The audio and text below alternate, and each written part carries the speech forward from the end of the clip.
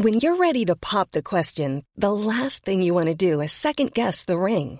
At BlueNile.com, you can design a one-of-a-kind ring with the ease and convenience of shopping online. Choose your diamond and setting. When you find the one, you'll get it delivered right to your door. Go to BlueNile.com and use promo code LISTEN to get $50 off your purchase of $500 or more. That's code LISTEN at BlueNile.com for $50 off your purchase. BlueNile.com, code LISTEN. Hiring for your small business? If you're not looking for professionals on LinkedIn, you're looking in the wrong place. That's like looking for your car keys in a fish tank. LinkedIn helps you hire professionals you can't find anywhere else, even those who aren't actively searching for a new job but might be open to the perfect role. In a given month, over 70% of LinkedIn users don't even visit other leading job sites. So start looking in the right place. With LinkedIn, you can hire professionals like a professional. Post your free job on linkedin.com/people today. Hey there, it's Michelle Norris. I'm host of a podcast called Your Mama's Kitchen. When I travel, I'm usually looking for a way to find a taste of home when I'm not at home. And one of the things I love to do when I am at home is entertain. And Airbnb allows me to do that. When I was in California recently, I rented a house that had a great kitchen. And when we were sitting around the table, we were all thinking, we're in someone else's house. Someone could be in all of our homes as well. If you have a home, but you're not always at home, you have an Airbnb. Your home might be worth more than you think. Find out how much at airbnb.com/host.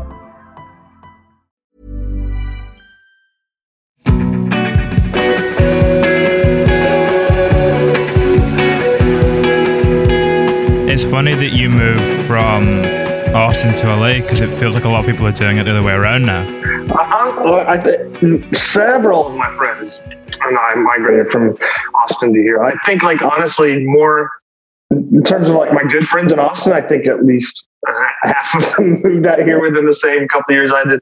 I think it was kind of a deal of, because of the migration to Austin, much of what we loved about living in Austin, cheaper rent, slower pace of life, good traffic, all these things, just old familiar Austin places. I went to college there. I moved there in the early 90s.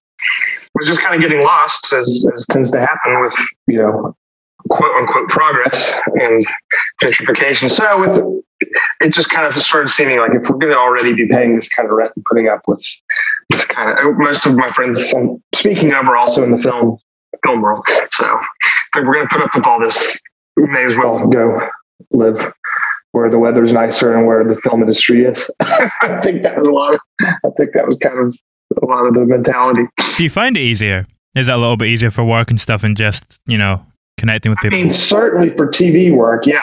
I case in point, I had not had any TV work and I moved out here and I immediately started working on Barry.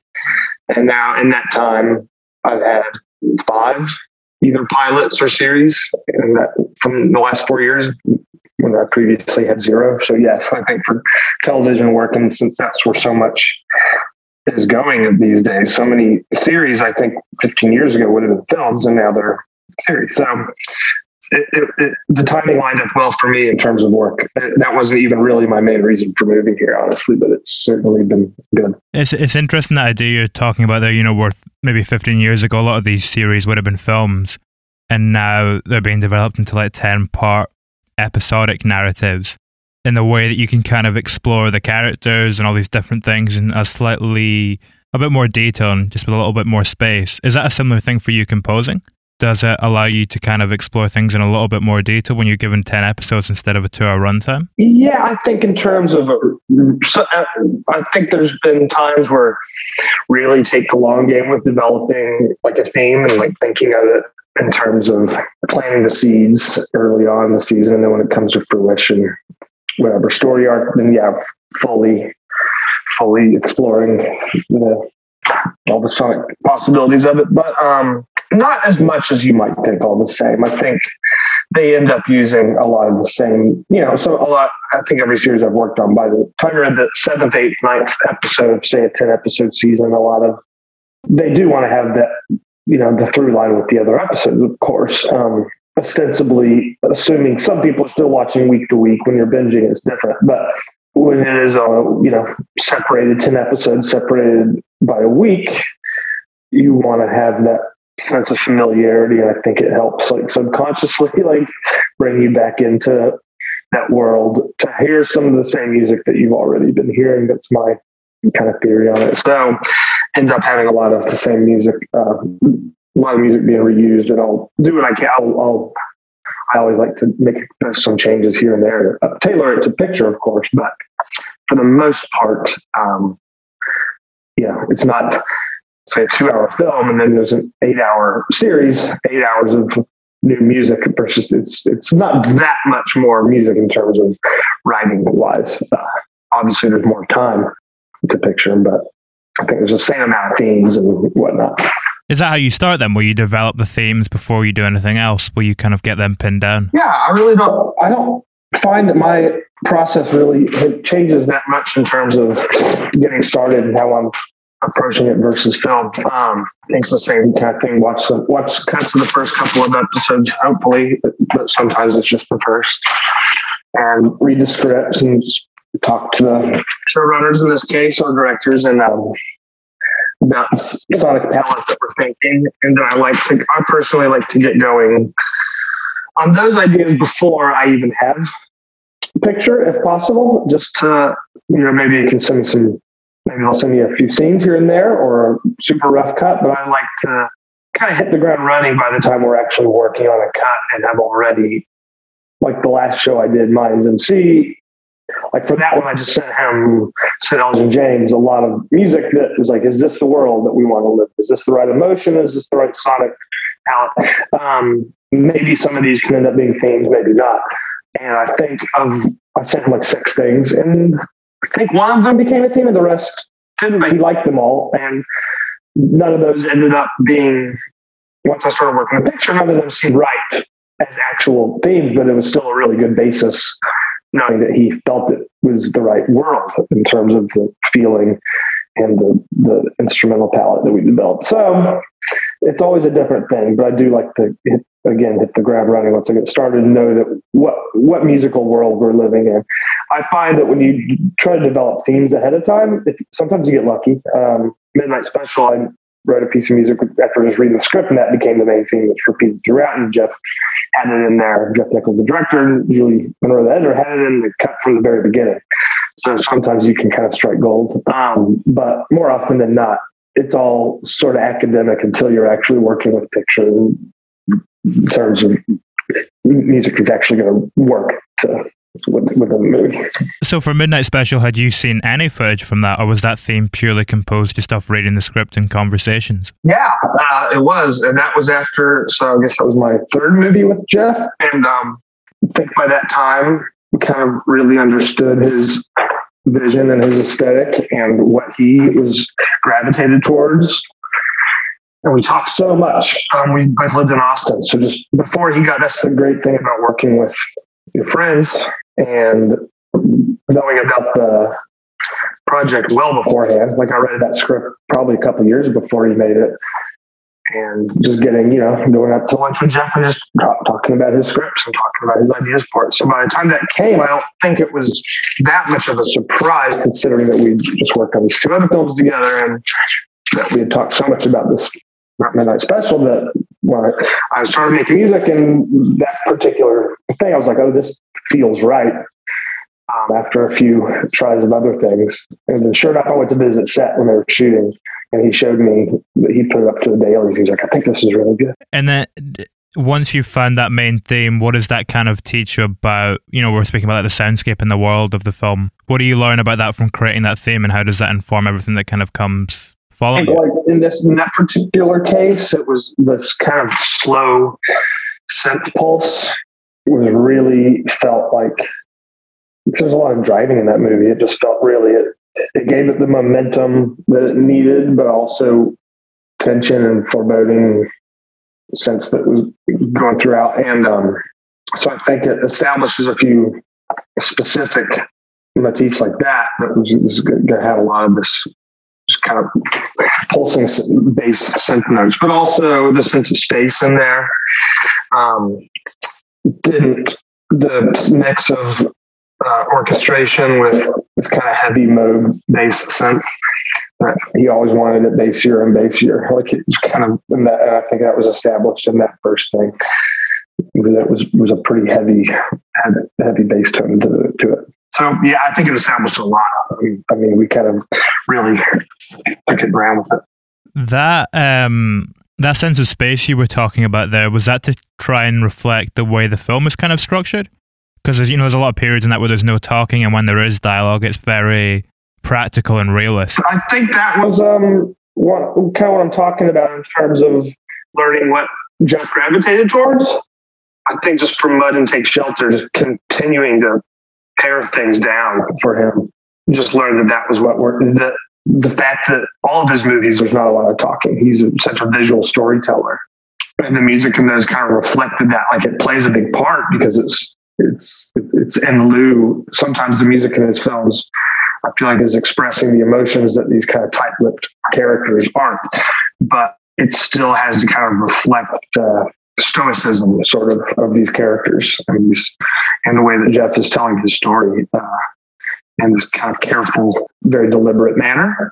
So I think that's one of those cases, and that's why with Midnight Special and even more on Loving, the next movie, it just kind of clicked into place because I didn't have to figure out what he meant when he meant sparse. Like we had a few experiences where I was really trying to get it, and when it finally came, just like one French horn line, like playing one note for 8 seconds, and we're like, "That's it.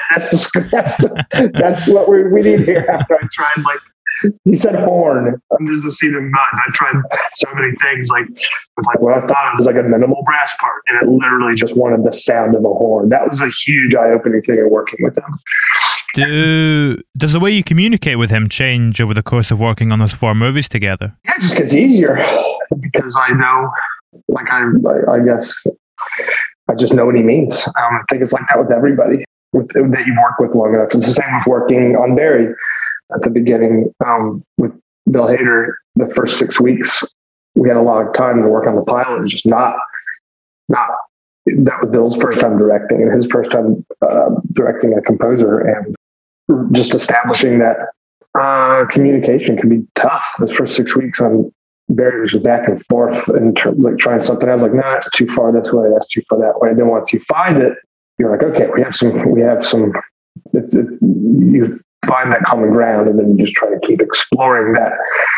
And then by the second season, I know what he's gravitating towards. So with Jeff, by Loving, Julie, it was the same thing, I think, with the director. And that's why I think a lot of the directors that have a signature style and vision have their team that they work with all the time, because to have that shorthand with everyone just makes everything work so much smoother.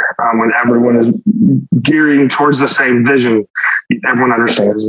If it's a writer director, especially his project, his or her project, that they are seeing through on a lens. And so Julie Monroe, Jeff's editor, and I would talk about during Loving, like, this is feels like it's never been this smooth. Like everything we did, Jeff is very exacting, and Mud and Midnight Special, there was just so many versions, both on her end of edits and custom scenes, and on my end of like how some of those more like intense scenes. I don't know how many versions of cues I did. I feel like there would be 3 weeks straight of just working on the same piece of music.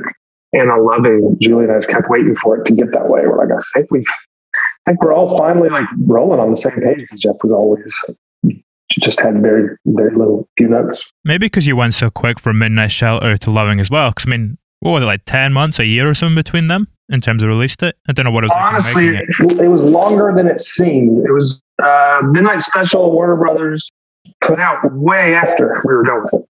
And I don't remember the reason why. They were going to do it in the fall. And then I think it was just what it was going to be up against. I think it was just their slate. And so they put it out 6 months after, maybe even more, 7 or 8 months after they were originally planning on it. I worked on another couple of films in between those two. What did you do in between? Our Brand is Crisis. It was a David Gordon Green movie. That was the last movie I worked on with David, one of our men. And no, I guess it was just that. I was thinking Brigsby Bear, but that was after Love. Do you have to work one project at a time, or can you kind of have a few plates spinning at the one? I'd like to. I most other composers I know double up a lot or triple up a lot more than I do. I really don't like to, unless it's two projects that I really want to do. Then I certainly will. I've done it before. I just like living in that one space. I don't think it's a matter of, I don't think the quality what I've done is lacking, but my personal stress level and enjoyment of the process certainly is sacrificed. So that's why, I will never turn something down because I don't want to be doing something. I mean, that's not for me a good enough reason not to do a project I really want to do. But I also am fairly picky, so it doesn't usually happen that I have things. But there's a lot of overlap for certain, finishing something and starting something else. When you're working on it, you're saying that you kind of like to live in the world of it a little bit. How does that function for something like the Heaven's Gate documentary, when maybe the subject matter on the one hand is real and on the other hand is a little bit depressing and unpleasant? Yeah, that's a good question. Heaven's Gate, that being during like COVID and everyone like right in the middle of the pandemic, and then everyone's locked in anyway. That was a different time than most. Like usually it would be a different way. I can't through that, but I just think everyone already being in this weird headspace, it didn't really matter. But I do know this film, The Report, that I did about the CIA's torture report, enhanced interrogation, quote unquote, program after 9/11. That was rough, and I was in the middle of watching something. I'm trying to remember what. I was in the middle of some depressing series on TV, and also reading like some kind of intense stuff. And once I started working on the report, I'd be like spending all day, dealing with torture, and then like state sanctioned torture, and then getting home, like continuing whatever it was I was watching and reading. Like something's got to stop. I think I've got to give myself a break on my off time. And so I was just like watching 30 Rock and King of the Hill when I got home. You just have to kind of fill your time away from it with things that are more lighthearted. That's been my only way I know to make it work. Just bring you back to baseline. Yes, exactly. My friend, Clay Tweel directed the Heaven's Gate doc, and he's told me that before. Like when they were working on some really heavy documentaries, like people would probably find it odd to know watching this doc that we were like watching Eastbound and Down at lunch every day in between like editing this very sad stuff. You just gotta kind of find your levity where you can get it. How long was the process working on that? That was good. That was not that that was a case of actually making, there was not a lot of like music that was reused. That was basically 4 hours of music that was all pretty much in the original compositions over 3 months. So that was real busy for sure. Wow, that's a long period to be immersed in that too. It was. That's true. But I mean, it's really interesting though. There's so many, true crime series, docu-series on that I think would be tougher. Because this one's so, there's super sad parts of obviously, I mean, the whole story is extremely sad. It's mass murder or mass suicide. But it's something different about that I feel like that would be working on like a serial killer thing. You know what I mean? Like a fantastical, and the music I was getting to make for it also. I was getting to make like a lot of kind of fantastical sort of stuff. And not just darkness. So it wasn't, I don't look back on that and think, oh, that was you. It seems like I should, but I don't. I just really loved working with Clay, and I loved the music that I was getting to make for it. So, and I've liked Clay's work so much. I kind of only knew the surface level facts about it, honestly. So most of it was all new to me, so I guess not. Were you familiar with The Report, the story of that, before you started working on it? Yes, certainly. And that was I think the most interesting thing about working on The Report in terms of, I knew most of those main facts, but I was working on that at the end of 2018. And so when the FBI and the CIA are suddenly kind of really being treated as the good guys going against, because Trump was so anti-deep state, and they, Mueller, and the CIA were being seen as like these American institutions that are upholding our democracy and standards. And it's like, everyone needs a reminder what the FBI and CIA have actually also done. Like, just and so Mueller is actually the name dropped in the report, and so I thought that was an important aspect of that movie coming out when it did, to kind of keep their eye on the prize and know what very recent history is with the state and stuff. It's so easy to go the other way. You see that in the film. Actually, I think there's a clip in it where they see like the trailer for Zero Dark 30 or something on in the background. Yeah, that was good. I love that. Yeah, I thought that was cool. Was it quite? We're saying that it's really important. This film is kind of bringing attention to it. Was it quite widely covered in like American news and stuff at the time? The torture report? Yeah, certainly. Definitely. Especially once all like the pictures came out from Abu Ghraib. But I think we have a short memory. And I think, especially with Trump, just like almost erased like everyone's memory of everything before Trump. And that's why I thought this was, and I even saw a review of it, and I couldn't believe it was like, is this really important right now while we're dealing with, it's like, well, that's so horribly racist. Is it really important that we tortured hundreds and hundreds of brown people that were, and it was a state sanctioned? Yeah, I don't know. People really just lose perspective quickly.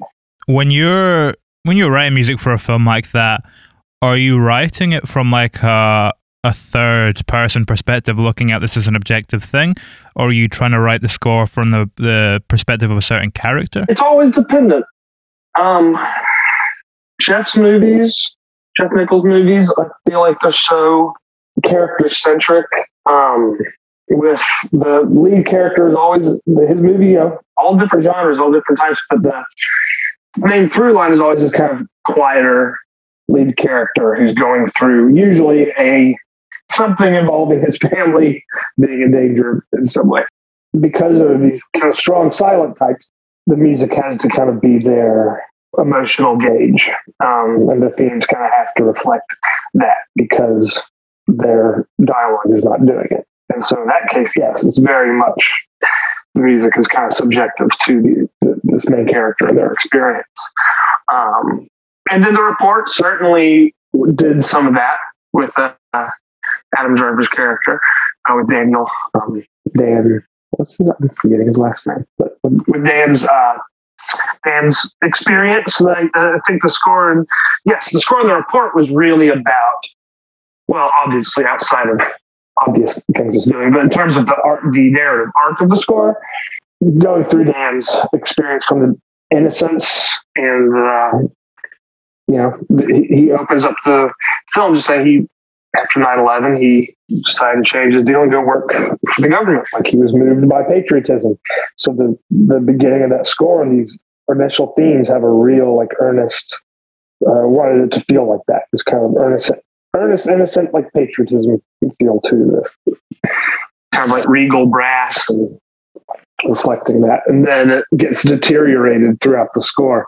So it was pretty like explicitly as these couple of themes getting pretty explicitly degraded. Like I was using this Sherman filter bank I got for it. It's a piece of equipment that kind of just adds a very distinct sort of analog distortion to sounds, and bringing that in. And by the end, it's sort of like world weary. The theme has become Dan did his job, and it's incredible how much he put on the line as a fairly low level government employee to shine this much light on this. But in doing so, his illusions of what he thought he was getting into this work for were shattered, and the music needed to reflect that, even despite this, fact that he succeeded in what he was trying to do. So, long way of saying, it differs from movie to movie. I think sometimes, thinking of like David Green's movies, like in Joe, and that's another like real character piece, kind of like Jeff's movies, where it's reflecting kind of Nicolas Cage's mindset, his character of Joe. And then obviously you're doing a documentary, and it's going to be a completely different thing. It's not going to be near subjective to the character usually. What you were saying there as well about that through line that you had for the report, where you have the idea of the kind of score breaking down and moving away from the more patriotic sounds. Is that something, that idea, is that you very much have that from the offset and you kind of use that to navigate your way through it? Or at what point does it start to take hold? Yeah, the report was a unique experience because they had another composer on it, and I was brought in, I guess they were midway through, were unable to continue. And so they had already really thought through gone through a lot of those first aspects of the score in terms of thinking what it needed, like, because that is the kind of thing that you would often kind of maybe start coming up with that idea midway through. So I got like a blueprint of everything. It was great. It was because we had very little time because I was coming in pretty late in the game.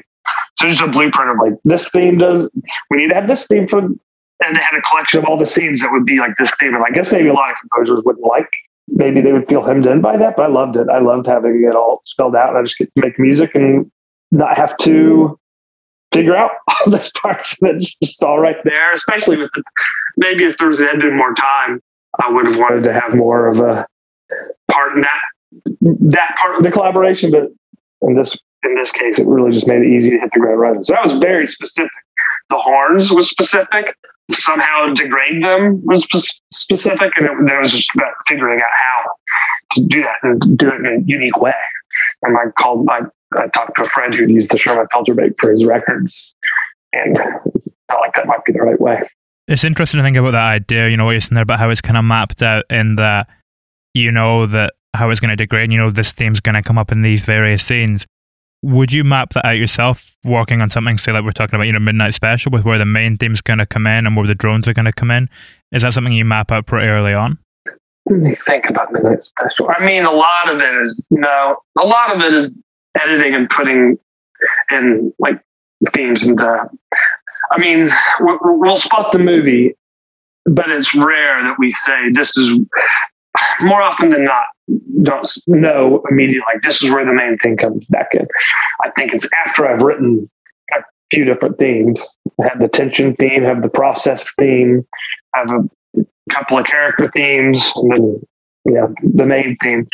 And then they'll just start placing it on their own. And then it'll, quite often it's like, this doesn't work here, but some version of this theme could, or this is working pretty well. Let's do let's change some instrumentation, tailor the picture. So it's not usually my choice, no. Yeah, but certainly sometimes, especially on TV where I feel like the pace is so much quicker, I often end up doing that on my own. That is true. Way more than I do in film, because everyone's kind of having the showrunners having to wear so many different hats all the time. But I do take a little bit more of, I feel like especially the editor also takes a lot more. I work with the editor a lot more in that regard than I do on film. What about, say something like Take Shelter, where a lot of the film is very short, kind of 1 to 2 minute, almost musical vignettes. But then at the end, when you're in the shelter itself, you have that I think it spans the whole scene. It's like 7 or 8 minutes or something. That you have a massive piece of music. Did you know from the off that was going to be required? Most of it's going to be short, and then you're going to have that one grander piece? Yeah, that was a very deliberate thing. That was a totally different way of working than I'm used to doing. And Jeff was really smart about how he had envisioned that, where the music really reflected Michael Shannon's character's experience, to where everything is just so, he's suppressing so much the whole movie, and it's just coming out through his nightmares, and then he's just not talking about to anybody. And so the music had just reflecting this growing anxiety under him that apparently explodes, obviously, in the scene that wasn't scored in the town when they're having like the Lions Club or whatever, the dinner where he explodes, and then it goes down into the basement, into the cellar, and then that's like the payoff of that theme. It gets to do the full, because he is finally showing showing completely what he's going through to his family. It has consumed him. And so the music finally gets to play out what's been going on in his head all that time. So it was interesting. That was the first piece of music. That was the first piece of music I made for the movie. Is a long, not near, the very much rough blueprint version of that. We had to end up, working on it for who knows how long at the end once that scene was actually edited. But wrote the long version that becomes that right at the beginning to base the little vignettes on, if that makes sense. So do the big part first, and which I think is a more like standard traditional way of working for composers. I just usually don't. I know a lot of composers will do like a big suite right from the get-go with all the different themes in it. And I think those are probably composers they are. That's from a more of a music school theory background, who are used to writing in big classical orchestral suites, and I come from the rock world, so that's very much a new thing for me to do that. But sort of a version of that. So wrote that, and then there was another big piece, obviously at the end of Take Shelter at the beach, and then that one was not written at the beginning. In fact, we got to the very end and still didn't have anything for that, and it was like a week and a half until next. And Jeff was like, "Well, I really like how the main thing is working there." And I was just so determined. I was like, we just heard that. I just don't think we can do it all over again. And so that was that movie, the process of scoring that movie was bookended by two big pieces of music with, all the little kind of vignettes and droney stuff. I mean, that piece at the end as well, it has to reflect something completely different, because the whole film he's been doubted, and finally he's proved right. It's the complete flip of exactly we've been hearing so far. That ending is so. I've heard so many different takes on it, which is funny because I didn't think it would be that picked apart. We have such different opinions on what's happening there, but because of that, I felt like there's no way we could just run that same piece of music again. So I was really happy with what I came up with, but it was certainly under the gun. That was probably my 8th or 9th try. What you hear in there. It possibly leads into that idea that it's like your 10th try and you're kind of starting to get a little bit worn down. You maybe hear that a little bit in it. That's a good point, maybe so. Yeah, there's really not much time left. And I was pretty green still. That was my first score I'd ever done with orchestration at all. And so knowing I had orchestration is new to me, and I'm having to do it with a week and a half left. Yeah, you're probably right. I should probably get through the music. Did you not get like the same musicians in to play all the different parts for that as well? Like instead of getting a full orchestra, they just came in and kind of did. Yes, because we had such a low budget. I mean, the entire music budget for my pay and the budget was like, I think $15,000. So small. So I went to my friend's studio in Austin where I mixed my band's record, and I kind of tortured 4 different string players by having them play their same parts like 8 times in a row, and then faked an orchestra. I'd never done it before. People told me it worked, so I trusted. You mentioned a few moments ago that you kind of come from like a rock background as opposed to music school. I mean, when you were growing up, did you want to be in a band? Did you want to be a composer? Did you just want to make music? Which kind of was it? I mean, it would have never even occurred to me to make music, even though I would say I almost loved music and movies equally, with music slightly winning out. But it still would have never occurred to me to do music. But, I was growing up in the 80s and 90s where I think that was still just like, seemed like a world of like, I wasn't interested in, I was just interested in rock music and bands. Like film music moved me, but the idea of, at that point, film music was classical music. I just didn't think that wasn't even my interest. So it would have never occurred to me. Film music certainly changed a lot, but it would have never occurred to me to even think about doing film music if I had not grown up with David Gordon Green, and he had me do student films, and then had me and my friend Michael Lennon do George Washington. This is all kind of just out of necessity for him. I'm not having any money, so getting whoever will do it. Yeah, so certainly circumstances led me to this, and fortuitously, I realized I enjoyed it just as much, if not more, than making my own music. Yeah, it's interesting to think about, both your compositional work and your work as, is it Olla Podrida? How do you pronounce it? Yeah, that's it. Olla Podrida. The name of your band, Olla Podrida, means it's like a Spanish stew, where you just throw a bunch of different random ingredients and a lot of different stuff and you kind of let it simmer for a few hours. Could that ever be like a reflection of your compositional process? With what we were saying earlier about finding the soundscape, do you establish the elements you want to use and then kind of just see what happens? Yeah, sometimes my favorite way of making music is I used to get psyched out by the fact that I'd be like, the beginning of stages of something and you kind of hear in your head how this should sound. Add this guitar part, add this string part, and then it's just, you got a few parts in there. It's like, this is not sounding how I thought it would sound. It would psych me out. I'd be like, this isn't how it. Often scrap it and start over, just get down with that. And now it's just kind of head down, just keep doing it. Just keep recording the parts, whatever is in there, and mess with it once. Yeah. See what sticks once you're done. Like, don't even think about the fact this isn't sounding how you wanted it to sound. It'll sound like something else. Then add some more parts, see what happens. So yes, and I love the mixing process. To me, I think about the way that David Gordon Green, growing up with him, the way that he edits his movies, especially like some of those earlier ones, like All the Real Girls and George Washington, where he would just film a lot, start throwing out lines for the actors. They would do the script and they improv, and then they would just kind of come up with some sort of, maybe take the scene somewhere else, and he wouldn't think about it until he was in the edit, and then just kind of really placed the movie together in the edit. And All the Real Girls ended up being half the movie. It was what they shot on picture. It starts in what was supposed to be the middle of the movie. We're very young. I was still only 26 at the time. That just blew my mind that he could do that, and that it could still be. Yeah, and so that inspired me a lot, just in terms of thinking about my process and just like, well, figure it out once you're in there, once you have everything recorded. So I do love that aspect. Surprise yourself and just like mute things, repeat things, just get in there in the edit and think this is just or in the mix, because it's like, think of this is just the foundation and the blueprint for what this could be, and start adding effects and just single out a little piece.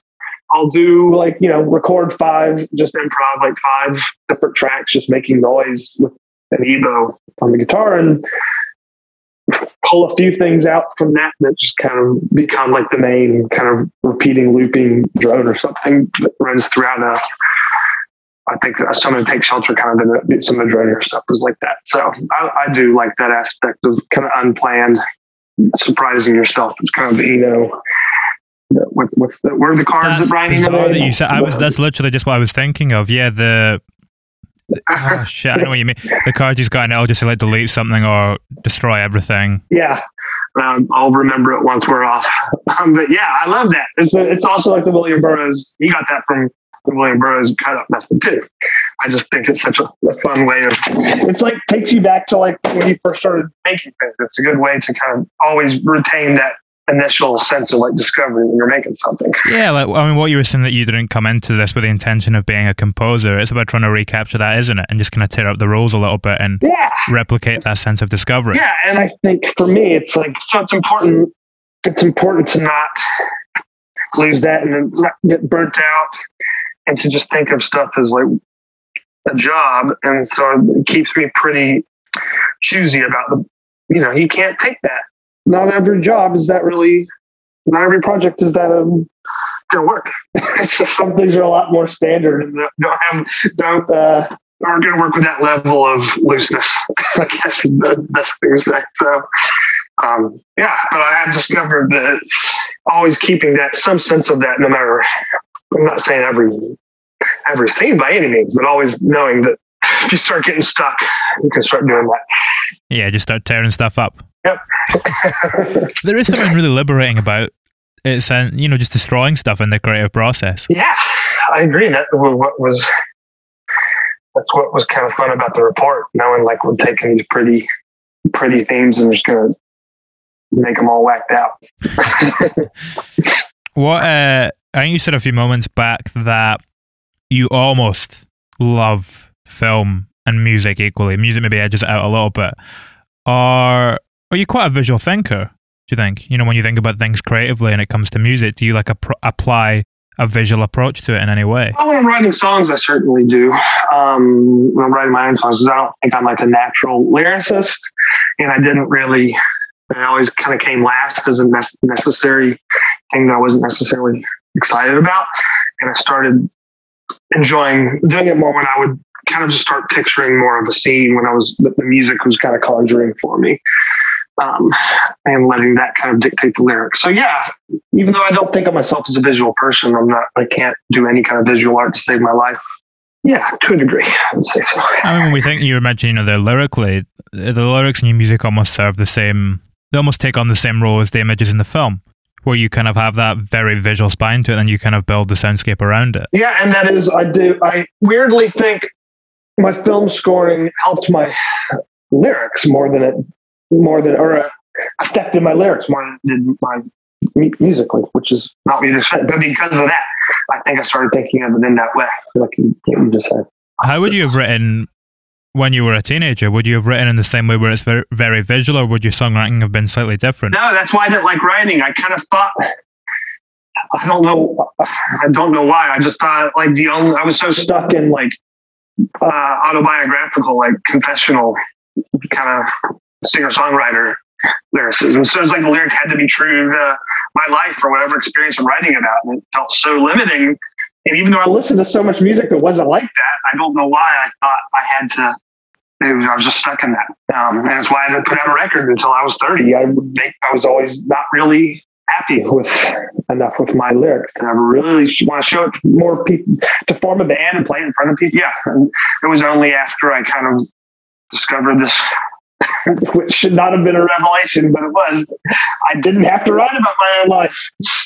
That I felt free.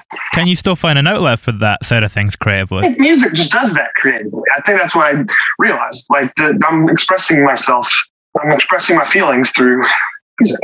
I don't need to have words that do it. Yeah, it's like we've spoken about Midnight Special quite a bit. It's the bit in that film, when Adam Driver is interviewing the cult members, when they're speaking about the experience they had with the kid, that they can't describe it, they can just feel it. Yeah. I just think if any creation is self-expression, even if it's extremely heady, cerebral, then it's a more intellectual self-expression than anything you're doing. So that's, yeah, exactly. If you're guiding, for me, not having gone to music school, for me, the creative process is more just intuitive thing, where it's like, this feels right. You just learn how to have the language for expressing it rings true to the feeling that not even what I'm trying to conjure. It's like, I have my first few pieces, I'm going along writing something and it starts feeling a certain way to me.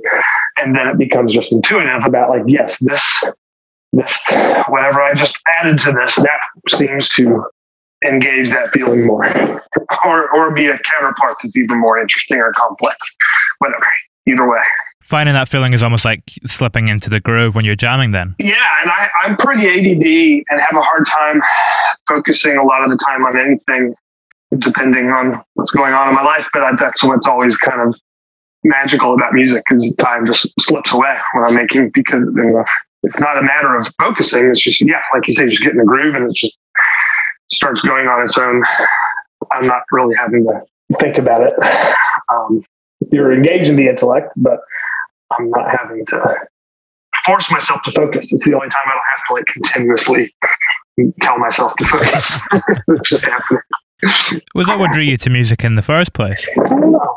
I think I just always like songs a lot. I attached a lot of meaning to songs from a very young age. So I just kind of wanted to do that. Because I grew up in David Gordon Green, so it's interesting. I feel like I don't know if my love of film would have continued to be explored and manifested as it was if I hadn't been best friends with him. I don't know if the same with him with music. We kind of kept each other really in the loop. I wouldn't have known.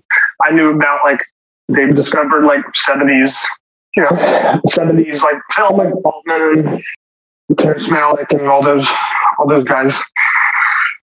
And when we were in college, and I don't know how long it would have ever taken me to start exploring all that if he hadn't been my friend, and then same deal with me and getting into more like obscure indie music. So I think, I guess that's kind of not really answered your question, but I'll go back to what, saying drew me to music or in the first place. I think music and movies. I mean, that was what David and I got to be kind of bonded on in the first place when we were like very small, like in elementary school, was movies. Like we were the only two people we knew who like really wanted to talk about movies all the time. And then for me, music just kind of, I was the same with music, and that just kind of sort of took over. When you've been friends for that long, you obviously have such a kind of strong chemistry. When you're working with a director for the first time, how do you establish that chemistry? You don't always. It's not always. Sometimes it stays very work. I'm thinking about when I've worked with on multiple things. With Jeff, I was with Jeff, it was so great because I just moved back to Austin. He was making Take Shelter. And I just loved I knew Jeff a little bit through David, but not well. And then I went and got lunch with him, and he was telling me about different projects he was looking at, and told me about Take Shelter and sent me the script, and I read it in one sitting. I just thought it was the best.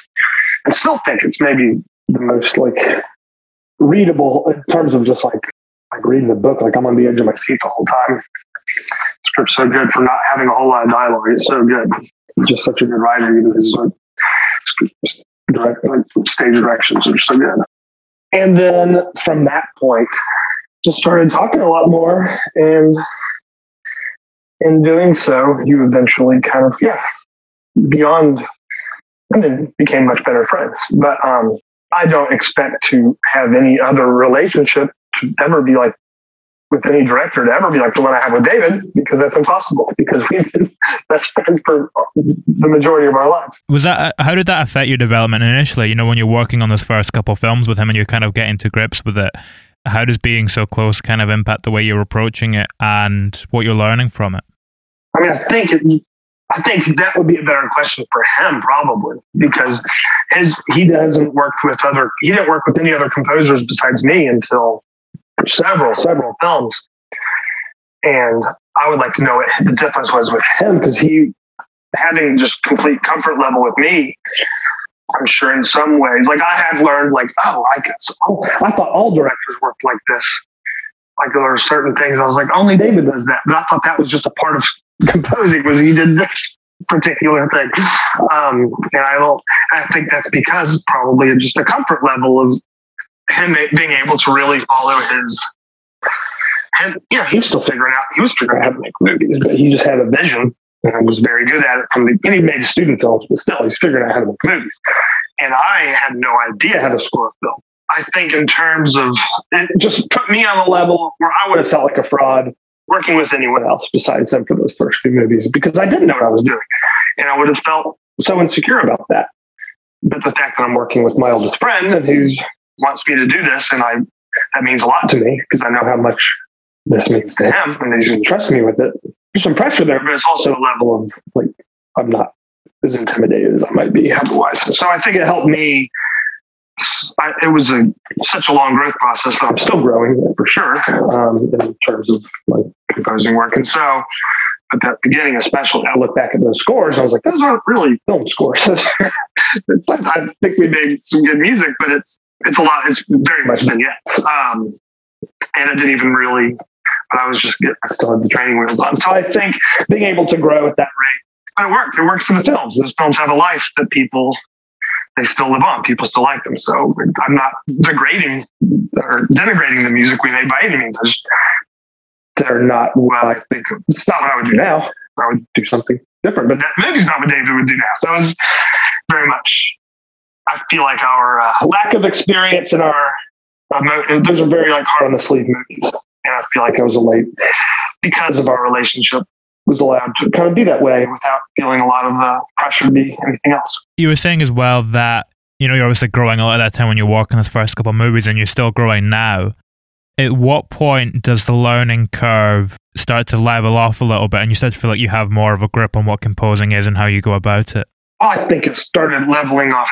The curve was certainly lessened by the time I was really learning orchestration.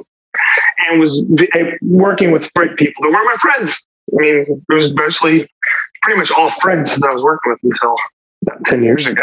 Like Craig Zobel with Great World of Sound, my friend Todd Rohall with Quadruple Handshake, and then Jeff and David. And just working on other things. Once I started working on documentaries and figuring out the difference there and then TV. And so, at a certain point, your insecurities are no longer, you can't really find a good way to justify a lot of them. So once I started seeing that I could feel confident no matter who I was working with or what medium, just realized I think the curve has certainly flattened in terms of my process of figuring this out. But I try to do so many different kinds of things. I'm always so excited to do something different than what I've done before. I actually did a video game last year for the first time, and I don't have any interest in video games. It was an interesting game with an interesting story, and they wanted something cinematic. And so learning something completely new and foreign to me, of course you're going to have to figure some new ways of thinking about things out. And I like that. I suspect anyone who's trying to continue to challenge themselves and make new things are always going to keep growing. But certainly the curve gets flattened. It's not going to be like it was when I was literally figuring it out. There might be a little bit of a comfort in that too, though. The chaos kind of settles a little bit. Yeah. Yeah, exactly. What's the last lesson you learned that kind of profoundly impacted the way that you think about composing and what you do? I've been having kind of like an ongoing thing with having to always remind myself, like, work ethic. It's just like, I don't know if it's this like Protestant work ethic thing that ingrained this in us all here, but if I do, if what I compose was just a couple of pieces that took me like an hour, that can be okay. Like, I'll keep working on it. I'll often just keep working on it. I think it's out of just like, well, I can't be done. I just started this an hour ago, and this is an important scene. And I'll have other like projects. That's not the case where I'm making very much more melodically sophisticated music, including like Heaven's Gate. So I just had this happen recently. The last thing I worked on was Heaven's Gate, where it was really like writing music all the time. And it was a lot of, for the most part, some pretty evolved stuff. And then I'm working on this new show that I'm just finished Mayans in C. And the first episode, I was still kind of in Heaven's Gate mode, even though we talked about this being like a pretty minimal score. And the director, Elgin James, was temping with a lot of my older scores. That was some fairly minimal stuff. And I did probably 7 or 8 scenes, and I watched them all back to back. And it was just like, what am I doing? This is too much music. Like, this is, we talked, I was thinking, why did I do all this? Like, we talked about this being minimal. And I think I was just so used to being in this Heaven's Gate mode where, like, thinking that it's got to be this. You're sitting down and you're writing, and it takes a while. And it's like, was starting to judge. And I really do think it's just a weird idea of time as being the arbiter of quality of time spent, how hard it was. And I went back and I hadn't turned any of that music yet for Mayans. And I went back and just kind of took out so much of at least half the parts on some of it, and even redid some of it just to be more mellow. And I watched it all back again. I was like, yeah, this is better. I could have I spent a week doing what could have been done in 2 days, and that's okay. That doesn't. So I think it's just, that's a strange lesson to learn, but it's one I always struggle with.